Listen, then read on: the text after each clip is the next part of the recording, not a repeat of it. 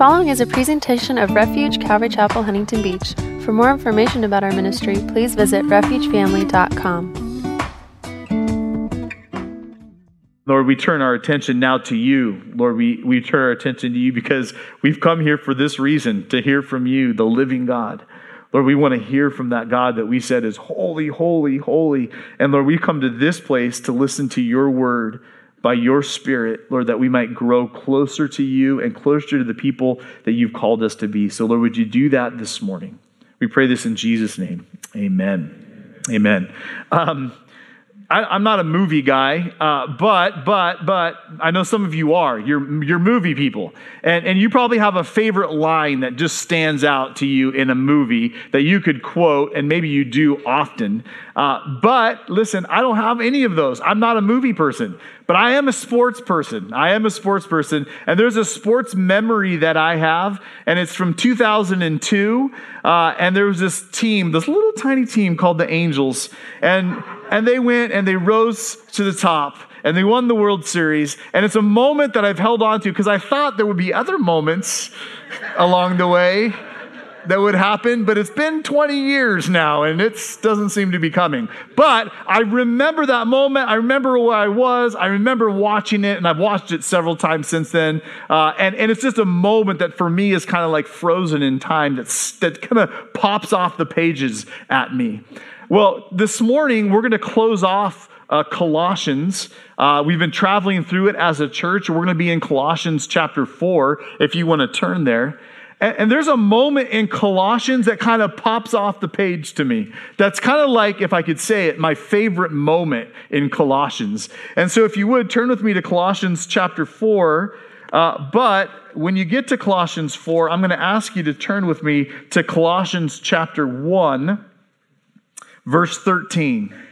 Verse 13, Colossians chapter 1, verse 13. There's this moment in Colossians that just kind of leaps off the pages. And I recognize you can't just say this is the best verse in the Bible, but you can say this is my favorite. I think you could do that. So I'm going to do that this morning. At least in Colossians, this is my favorite text. Here's what it says. Colossians chapter 1, verse 13. He has delivered us from the power of darkness and conveyed us into the kingdom of the Son of his love. I love that. In whom we have redemption through his blood, the forgiveness of sins. And then he goes on. He goes on to talk about Jesus and how Jesus is the image of the invisible God. And by him all things were created, and in him all things hold together. It's powerful. Look down at verse 20 now with me. And it says, and by him, that's by Jesus, to reconcile all things to himself, by him, whether things on earth or things in heaven, having made peace through the blood of his cross. And you who were once alienated, that's me, that's you, and enemies in your mind by wicked works, yet now he has reconciled in the body of his flesh through death, that death that happened on the cross, to present you and me holy and blameless, and check this out, above reproach in his sight. Do you know that? That through the cross, and this is why I love this text, he says, now you can step in front of the living God and you are above reproach. That he will hold nothing against you because of the cross. Because of what Jesus did on the cross. The Father's desire to reconcile all things, you and me both, to himself. The thing that we broke, he is making whole again. I love that text. And if you were with us over the last several weeks of this text, we talked about then, because that's true, that he's made the old new, that he's called us into his family, we should live lives differently than we did before. That one central truth that we see throughout Colossians that pops off the pages at us, because that's true, then the old Jeff no longer should exist. Instead, I've stepped into newness of life, that I now live my life with a different purpose, because the living God is reconciling me to himself.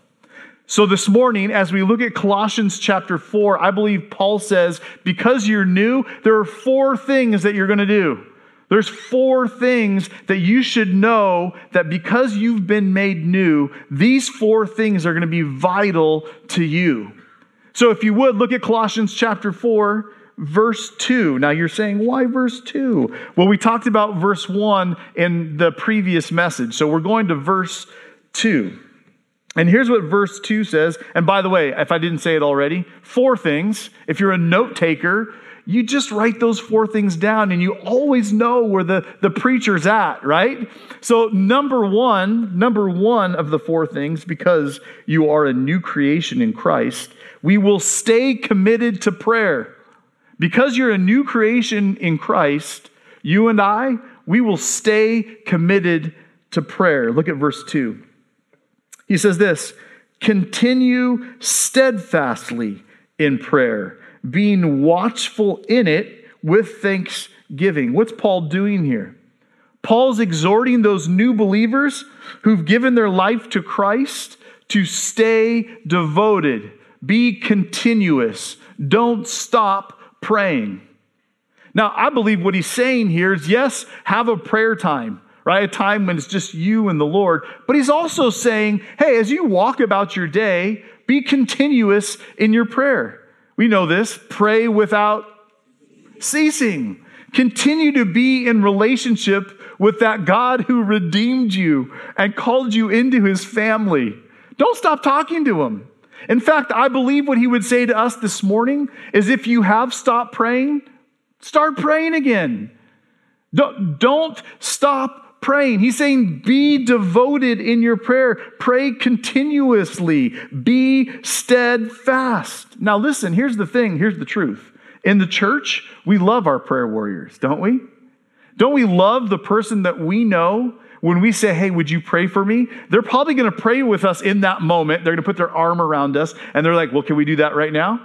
Oh yeah, we love that. And then we know this about them, that tomorrow morning we're going to be on their prayer list and they're going to pray for us.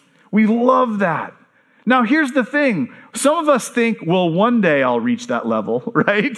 Some of us will think, well, one day I'll grow up and I'll be that person, right? But the reality is, listen, we all need to be those people who say, listen, I will pray because I believe prayer makes a difference.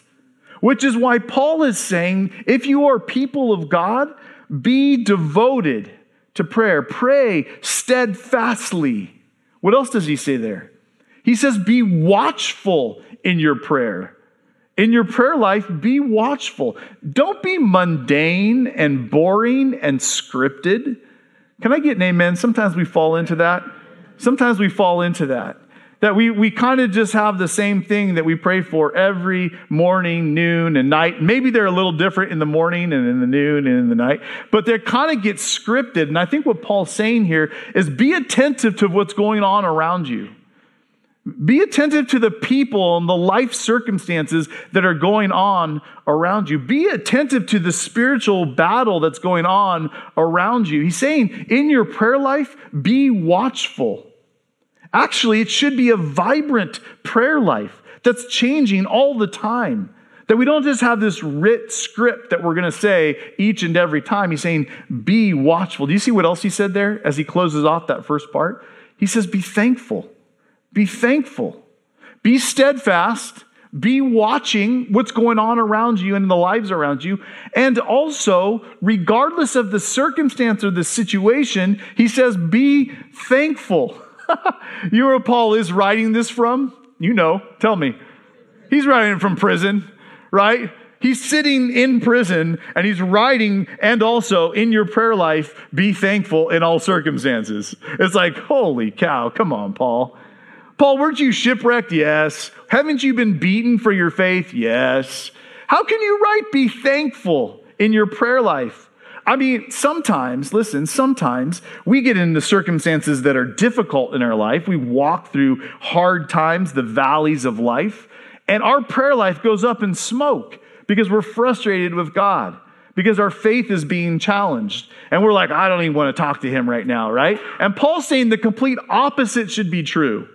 That when you're walking through those difficult seasons, be thankful. In fact, there's this moment where Paul writes this in 1 Thessalonians 5:16. Here's what it says. Rejoice always, right? Come on, Paul. Rejoice always. Why would I rejoice always? Here's why. Because God has redeemed me. He's reconciling me. He loves me enough to send his son to die for me. And he called me to be part of his family. Rejoice always, even in those difficult circumstances. He says, pray without ceasing. Don't stop praying, even in those difficult times. In fact, he says, in everything, give thanks. In all circumstances, give thanks. Even in those times of testing, and even in those difficult times, Paul says, give thanks. Listen to what he says. For this is the will of God in Christ Jesus for you. Now, Paul is able to say this because he's talking to a church that's walking through some difficult times, and he's encouraging them, he's exhorting them. You have changed. You're no longer who you used to be. Now, don't stop praying. Be steadfast, be devoted to your prayers, be watchful of what's going on, and be thankful. Can we do that? Is that something we can do as a church? I would encourage you again, if you've stopped praying, hey, start today. Pick it back up again, that conversation with the Lord as you walk about and having those certain prayer times where you say, listen, this is the time that I do the work of the kingdom as I pray for the people that I love and care for. Now, the second thing that he says to those people and to us, I believe, who've been changed, because you are new in Christ, here's what I want you to do, Paul says, I want you to pray for open doors of the gospel. I want you to pray, note takers, you can write this down. I want you to pray for open doors of the gospel. Look what he says here. And by the way, when he mentions open doors as he's sitting in prison, don't you think he would say, pray that the doors of these prisons would be open, right? That I could walk out and be set free. That's not what he prays for. Look what he says in verse 3. At the same time, pray also for us, that God may open to us a door. Yeah, the prison door, right? No, he says, for the word to declare the mystery of Christ, on account of which I am in prison, that I may make it clear, which is how I ought to speak. Immediately I read that and I think Paul is so much better than me, right? I mean, Paul, you're in prison. And if we're in prison, aren't we praying that he would just get back at those people that put us in prison, right? Lord, teach them their ways, judge them, right? Or Lord, help them to see the error of their ways. I'm a good guy. How am I sitting here in prison right now? Like, change their minds. Like, that's what we would be praying for. Family, would you just pray that it would take some years off my sentence? Pray for that. But that's not even what Paul said. Or Paul in Acts chapter 16, there's this moment where Paul is there, they're in prison because of the gospel. And there's this massive earthquake. And the chains come off and the prison walls fall down. And Paul could just walk out. Wouldn't you pray for that? Like, hey, here I am in prison, Lord. I could be used so much more out there. Would you just cause that earthquake thing to happen again? Let the walls come down and let me get out of here? I would pray for that. Instead, he prays for that while I'm in prison, that the prison guard next to me, the guy who brings my food to me, or the prisoner in the cell next to me, Lord, would you just open the door for their hearts to receive Jesus? That's what he's praying for. That's his prayer. My prayer would be so much more selfish. But check out what he's doing. He's saying, listen, church, I'm here in prison. You're out and about. Would you just pray that as we're having conversations here in prison, that the door of their hearts would be open to receive Jesus? That's a powerful statement. Listen to what Paul believes. Paul believes that this is the most important thing in a person's life. Paul believes the gospel is the most important part of his life and whoever he would share it with. There's this moment where he says in Romans 1:16, for I am not ashamed of the gospel. Paul's ready to go to jail for it. I'll do whatever I can to share the gospel. Look what he says. The gospel of Christ. For it is the power of God to salvation for everyone who what? Somebody help me. Who believes. That Paul says, I'm an agent of the gospel. I'm an ambassador of Christ. And I believe with all my heart that if someone believes in the gospel, their eternity is forever changed in a moment that they put their faith in him. Paul says, then why wouldn't I share this with anyone? And why wouldn't I have you, the church, pray for me as I'm sitting here in my jail cell to not have someone's eternity changed forever? And the same is true of you and I. As we talk about this idea of this open door that he talked about, that God may open to us a door for the word so that we could declare the mystery of Christ. That open door is God's working on someone's heart. My guess is that at some point in your life, God worked on your heart. If you're a believer here today, then you would say, yeah, I remember that moment. There was this moment that I just strangely felt like God was leading me to take a step of faith and follow after him and to trust in him. My guess, too, is there were people who were probably praying for you, who were saying, would you just change them? Would you just go to work on their heart, mind, and soul? And God said, listen, I'm going to open the door. And whoever was preaching or teaching or whatever conversation you were having with that person, you felt like, I don't know what else I could do but step into that gospel message that they're preaching and teaching. I have to come forward. I have to raise my hand. I have to let you know that was the moment that my heart and mind were changed forever. That's the open door that Paul is praying for. Now, let me ask you this.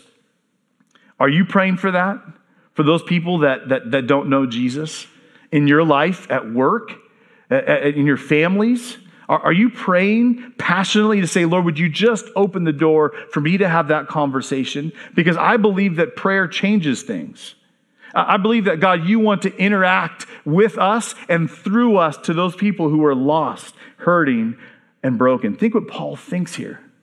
He's like, I'm here in prison, but what I need to do is I need to get the church in Colossae. I need to get them praying that there would be open doors here in Rome as I'm sitting in prison. And I believe that if I write in this letter and they're faithful to praying, God is going to open more doors for me to share about the gospel, the power of God until salvation. Lives will be changed. Do you believe that? Do you still believe that there's power in prayer, that God will open doors as we pray and say, Lord, would you open more and more doors? And I would say this, we have an evangelism team. They're sitting over here and around, actually, but some of it over here. That goes out. And what happens if the church were to pray, Lord, as they go out, as they get sent out, Lord, would you just open doors tonight for them? And we had it on our prayer list to say, God, would you do a work? What would happen if everyone this morning grabbed one of our missionary cards, which, by the way, we don't mind running out of these. We'll order more. But that there are missionaries in our congregation, by the way, who've said to themselves, by the working of God, I feel like we're called to Romania. By the working of God, I'm called to go down to Mexico. And I pray, Lord, that I'm making the right decision, that you're calling me to do this and my family. And I'm going to leave my family here in Huntington Beach. And I'm going to leave the job that I was working. Here's why I want to do it. Because I believe in the power of God unto salvation. And I believe there's people in Romania and Mexico that need to know Jesus and have a relationship with him. So I'm going to leave everything behind and I'm going to step out in faith. And what would happen if the church that sent them said, you know what? We're going to do what Paul was calling the Colossian church to do. We're going to pray for open doors. So that when they stepped out in the morning in whatever country they were called to, and they were just looking for someone to share the gospel with, there was a church behind them saying, I've been praying for open doors for you. And you began to hear testimonies of the little gospel seeds that were being planted because there was a church saying, I'll pray for you. I'll pray for you. Now, I will just encourage you by the end of this morning as you leave, grab one of these cards. You don't have to grab every single one of them. Don't get crazy here, people, right? I mean, if you want to, you can. But even just grab one and say, I'm going to pray for the Keenans this morning, that as they're doing ministry with kids in the streets of Romania, that I'm going to pray that God would just open the door of the gospel for them, that both of them would be able to share the gospel with those kids that need to know him.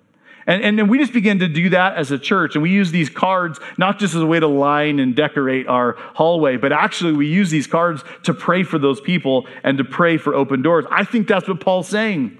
He's saying, church, be steadfast and devoted to prayer, right? Don't stop. If you stop, start praying again. Be in conversation with him. Secondly, here's what I want. Would you pray for open doors so that we could share the gospel here in prison? And I believe that prayer makes a difference. It'll impact the hearts and the minds and the souls of many. Listen to what he says. Open doors, and prayer will make an impact. I love what he says in verse 4, that I may make it clear, right? I want to be clear with the gospel. So we got 2 now. Because we are new in Christ, we're going to be devoted to prayer. We're also going to pray for open doors. And then we move on to 3. And Paul's going to say in 3 that we would walk in wisdom towards those who don't believe. Because what could be the mindset here, follow me on this. We've got Paul. Paul's really good at sharing the gospel. He's like really good at it, right? I mean, this guy starts churches. He walks into towns that are anti-Yahweh and pro-multiple gods. Like they worship many, many gods. And Paul will just walk in, start sharing the gospel, and God will use him, and a church will start in that place. Let's just use Paul, right? He's good at it. Right? He's the one that really is called to share the gospel, right? You could have that mindset.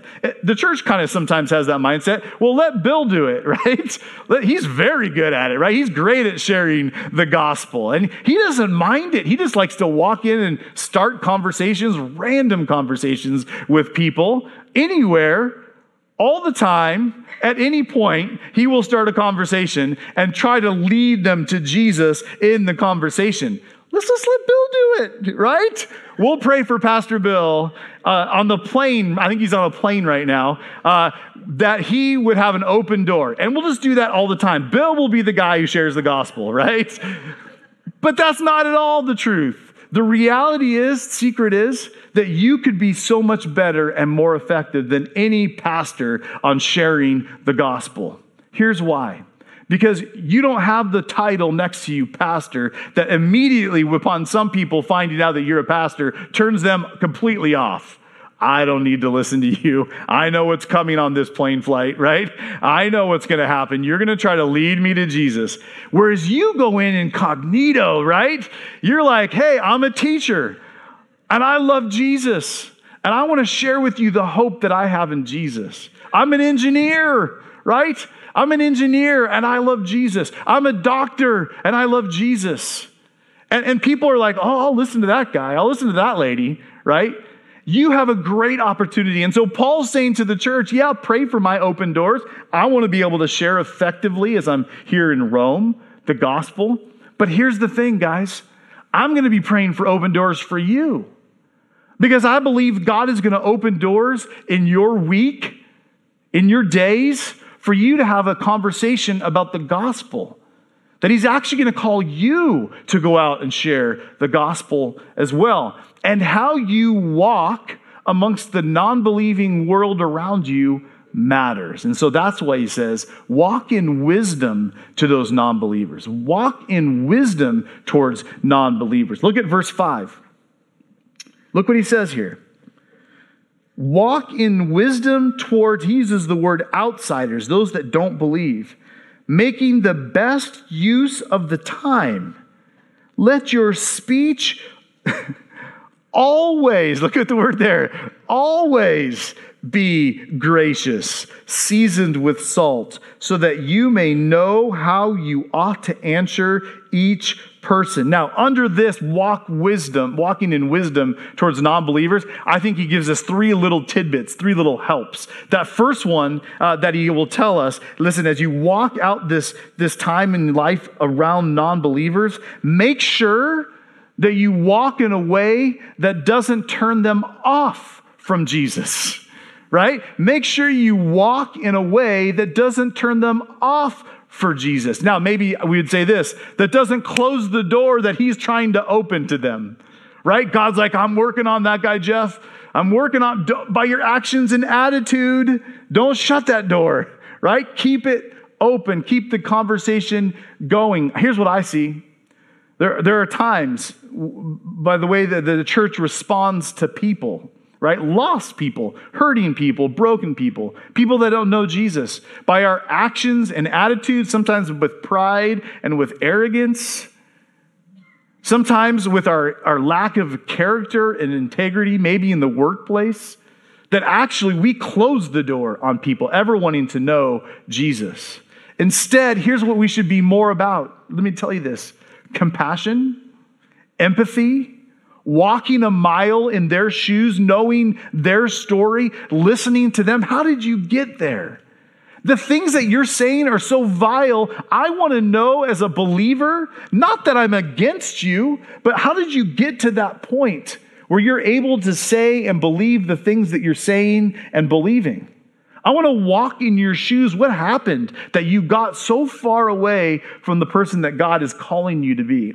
I don't want to be against you. Think about Paul. He's in Rome. There's lots of things he could look around and think, that's vile, that's disgusting, what are you doing? But Paul's heart's not that at all. In fact, he's encouraging the church. He's saying, listen, don't close the door that God is trying to open by your actions and your attitudes. He's saying, walk in wisdom to those people who don't believe. Walk in wisdom. Here's what he says second. He says, look at what he says. He says, making the best use of your time. You have a limited amount of time with these people, right? The people that you work with. Or the people that you're hanging out with in the coffee shop.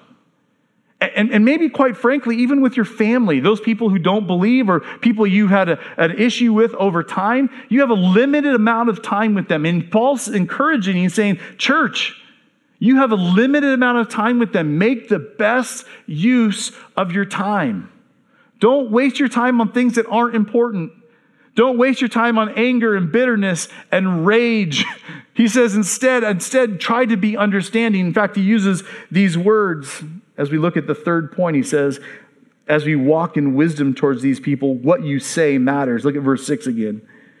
Let your speech always be gracious, seasoned with salt, so that you may know how you ought to answer each person. And each person there are those people who don't believe. He wanted you to understand, listen, what you say to them matters. And look what he says, always be gracious.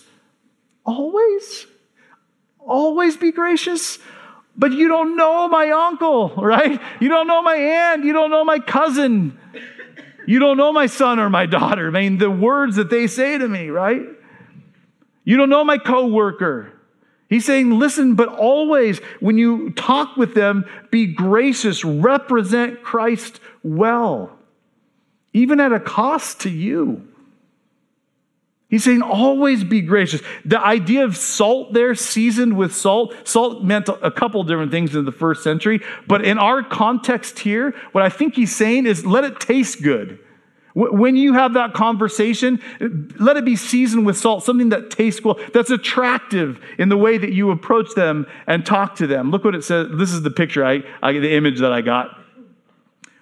When you talk to them, is it sweet or is it sour? Is it sweet or is it sour? When you step into the room, are they like, yes, she is so gracious and loving and kind. He is such a valuable part of our company. We love when he steps into the room and he's so listening and caring and compassionate. He represents Christ well. Is it sweet or is it like, oh gosh, look at that face. That kid's face says it all, right? Is that the face of people when you walk into the room? Oh no. She's back. He's back again. Yeah. Right? That's Paul's point. He's saying, let it be sweet. Always be gracious, seasoned with salt. We know this is important in our culture. I think one of the things that we see oftentimes is that it's the us versus them. It's the us versus them. And I think when Paul is talking and writing this, he's saying, I want you to always be devoted to praying. I want you to pray for open doors. And how you approach the world around you matters. It's not us versus them. It's you entering out in a light into the darkness. And you are sweet to them because you have the fragrance of Christ upon your life. That actually they want you there because of who you are in Christ.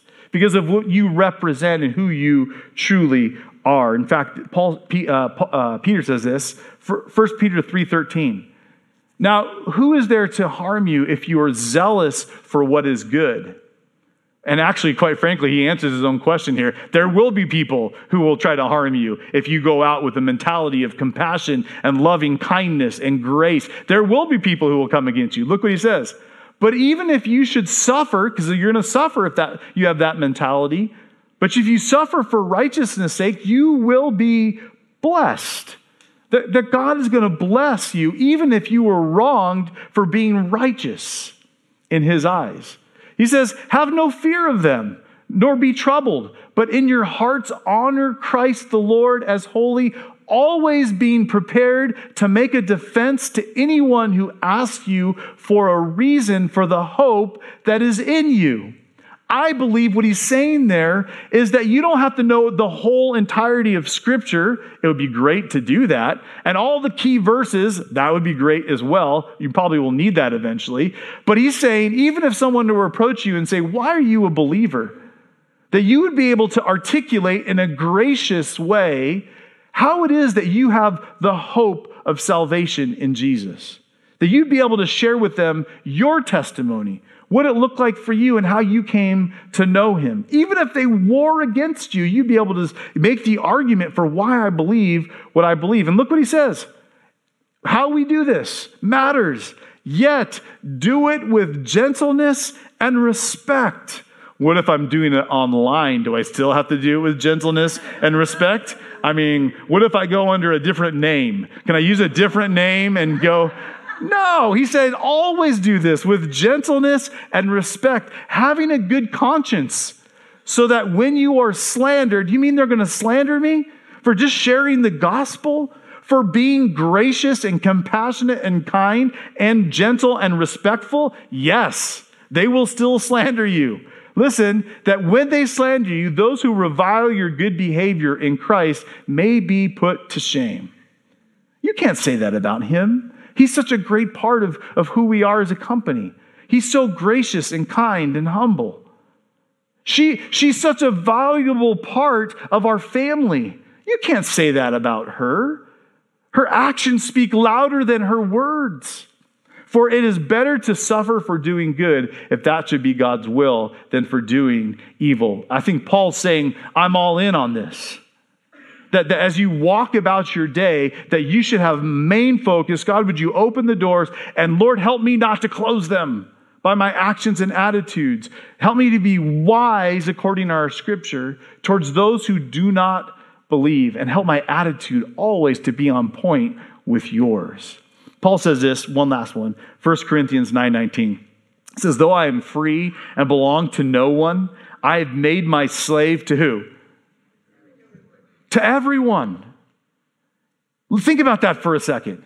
I've submitted my life to the living God to serve everyone, even if it costs me everything. Paul, what? Really? That's such a hard life to live, that we would serve people with respect and gentleness, even if they don't agree with us. He's saying, yes, I've made myself a slave to everyone. Why would you do that? Look what he said. What? To win as many as possible to Christ. And he goes on here, we won't read it, but he says, I did that to the Jews. I became like a Jew. I did that to the Gentiles. I became like a Gentile. I'm doing everything I can to win as many as possible. Look what he says. He says, to the weak, I became weak to win the weak. I became all things to all people so that by all possible means, I might save even just some, even just one. Even just the jailer who brings me my food. I'll sit here in prison and ask the people in the church to pray to open his heart so that even just that one person would have an eternal life change. Look what he says. Just some. He says, in fact, I do all things for the sake of the gospel that I might share in its blessings. Now, we've gotten through the first three. He says, now, this is not just for Pastor Bill. This is just not for the professional Christians, right? He says, listen, this is for those whose lives have been changed by Jesus Christ. This is for all people whose lives have been changed for Jesus Christ and are now walking in newness of life. They're going to have a prayer life. They're going to be devoted to prayer. That's not me. Okay, I got to pick it back up again, right? I got to keep praying. The Lord's calling me to as a new creation in Him. I'm going to be about the gospel. I'm going to pray for open doors. I'm praying for that even now. The third thing he says, listen, pray for open doors to share the gospel. And how you walk matters. How you approach people who don't believe matters. These are important things for those of us who are new in Christ. And then he closes in our fourth point. The fourth thing he says, you don't do this alone. Can I get an amen? You don't do this alone. Look around you this morning. This is incredible. There's people around you who are in the same boat as you are, wanting to honor Jesus with their life, wanting other people to know Jesus and have eternal life change. There's people all around you, so you don't do this alone. In fact, Paul didn't do this alone. But Paul had other people, men and women in his life who encouraged him and comforted him and strengthened him to be the Paul that we all know, right? I mean, the thought process is we always hear about Paul, but yet there's a whole team of people that have come behind Paul, and he actually closes Colossians off naming some of those names. Here's the cool thing. I'll just tell you. By the way, we're going to close off here in just a second. But we have an awesome team here at Refuge.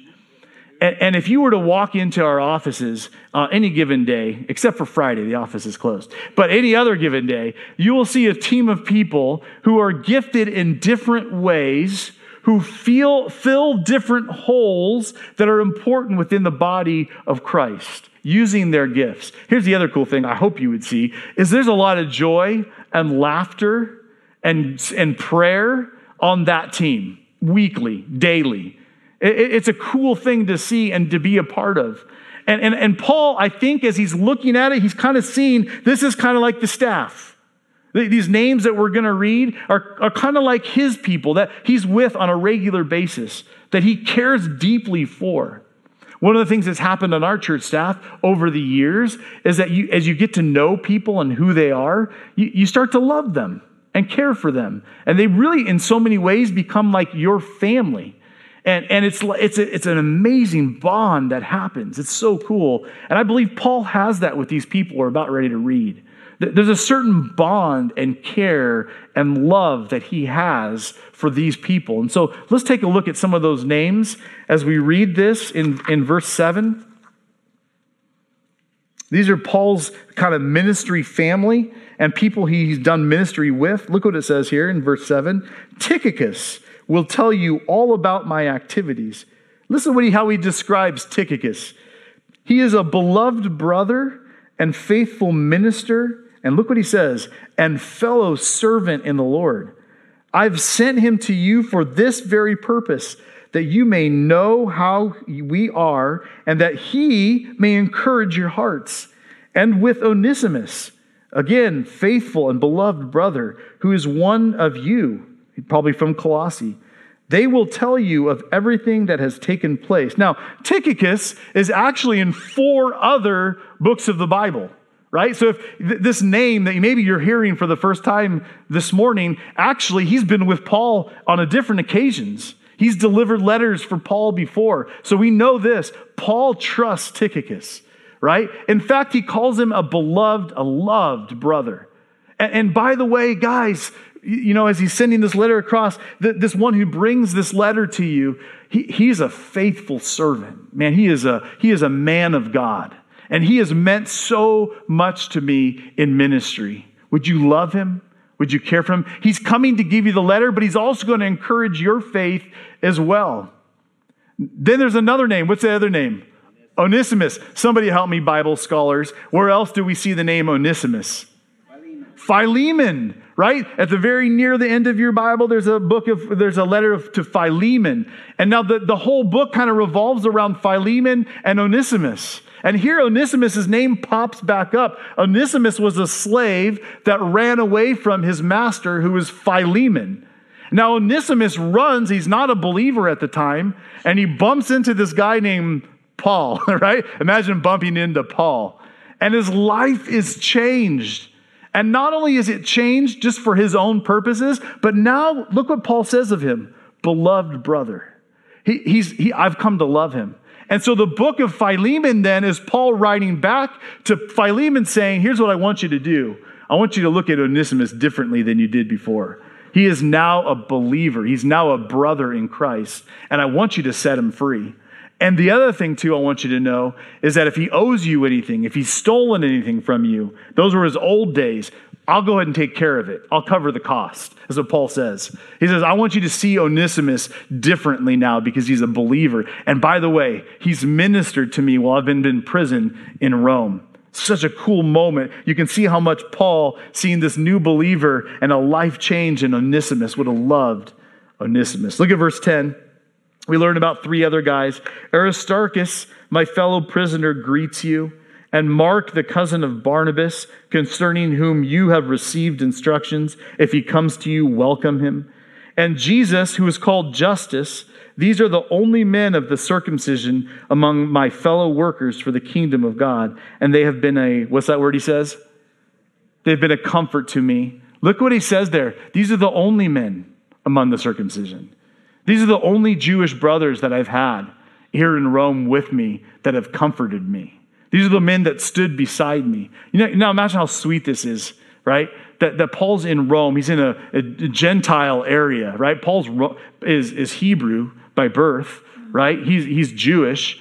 And God brings along these 3 men who would have understand Jewish customs, could minister. Hey, remember Paul? Remember when we were boys and we used to remember Yahweh on this day?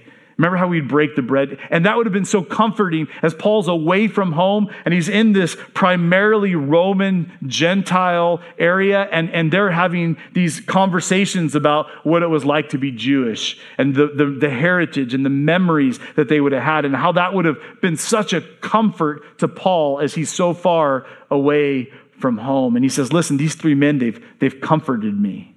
In fact, Mark, you know what letter or book Mark wrote, don't you? Mark. There you go. Good job. Good job, everyone. Nice job. He wrote Mark, and there's a whole story that we don't have time for, but there's a moment where Paul says, I don't even want Mark to go with us. I don't want him to go with us. And that's where Barnabas steps in. He's like, well, I'll take him with me. And we find out later on that he's actually related to Barnabas. So there was a little family love there. But what we see here in the ending times is Mark and Paul have reconciled their relationship. And Paul's saying, I'll give Mark a second chance. Mark, in fact, he says here, has been what? What's the word? A comfort to me. He's been a comfort to me. There's been a restoration of his relationship. Then we meet this guy. His name is Epaphras, who is one of you, he says. And in fact, we know from Colossians 1:7, at the very beginning of Colossians, we see his name there. In fact, what we find out probably is that he's the one who started the church in Colossae, was a part of the starting the church and the bearing fruit in Colossae. And now what he's done is he's come to say to Paul in Rome, hey, here's what's going on. Here's what's going on back in the church of Colossae. And you need to know there's false teachers that are coming in. And maybe some faith is waning. Paul, what do I do? Paul, what should we do in this moment? He's probably coming to get wisdom from the Apostle Paul. God, Paul, what would we do when the faith is waning and these teachers are coming in? Help us. Help us. And so Paul says this about Epaphras.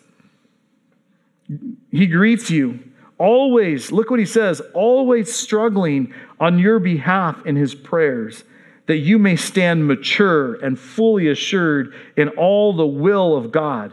That's what he's praying for you, that as you struggled, that he is praying for you, that you would stand fully assured. Verse 13, for I bear him witness that he has worked hard for you and for those in Laodicea and Hierapolis. Look what he says there. He says, listen, this is Pastor Epaphras' heart for you, that you would stand fully assured of the gospel, of who Jesus is. Now, wouldn't it make sense then that as Paul is writing by the power of the Holy Spirit, the things that we studied, he's the fullness of God. that he's the image of God on the face of the earth. By him, all things were created and held together. So as Paul's writing that, because he's heard that people are waning in their faith and understanding of who Jesus is, doesn't it make sense that he sends that letter back to Colossae to say, here's who you need to know Jesus truly is. It's incredible. Then he goes on. He says, Luke, verse 14, Luke, the beloved physician, greets you, as does Demas. Now, Luke also wrote a book. Do you know what that one's called? Good job. And Acts. Luke and Acts. Good job, everyone. Luke and Acts. Demas' story is a little bit more drastic because we find later on in 2 Timothy 4:9, Paul writing to Timothy says, "For Demas has forsaken me. Demas has forsaken me, having loved this present world, and is departed from Thessalonica." So actually, this Demas actually leaves the team, leaves the family, walks away. So that's an interesting thing that Paul would even add that in there. By the Holy Spirit, he's writing, hey, Demas was once a part of what we were doing, and now he's walked away. Then Paul says, lastly, verse 15, "Give my greeting to the brothers at Laodicea, and to Nympha, and to the church in her house. And when this letter has been read among you, have it also read in the church of the Laodiceans. And see that you also read the letter from Laodicea.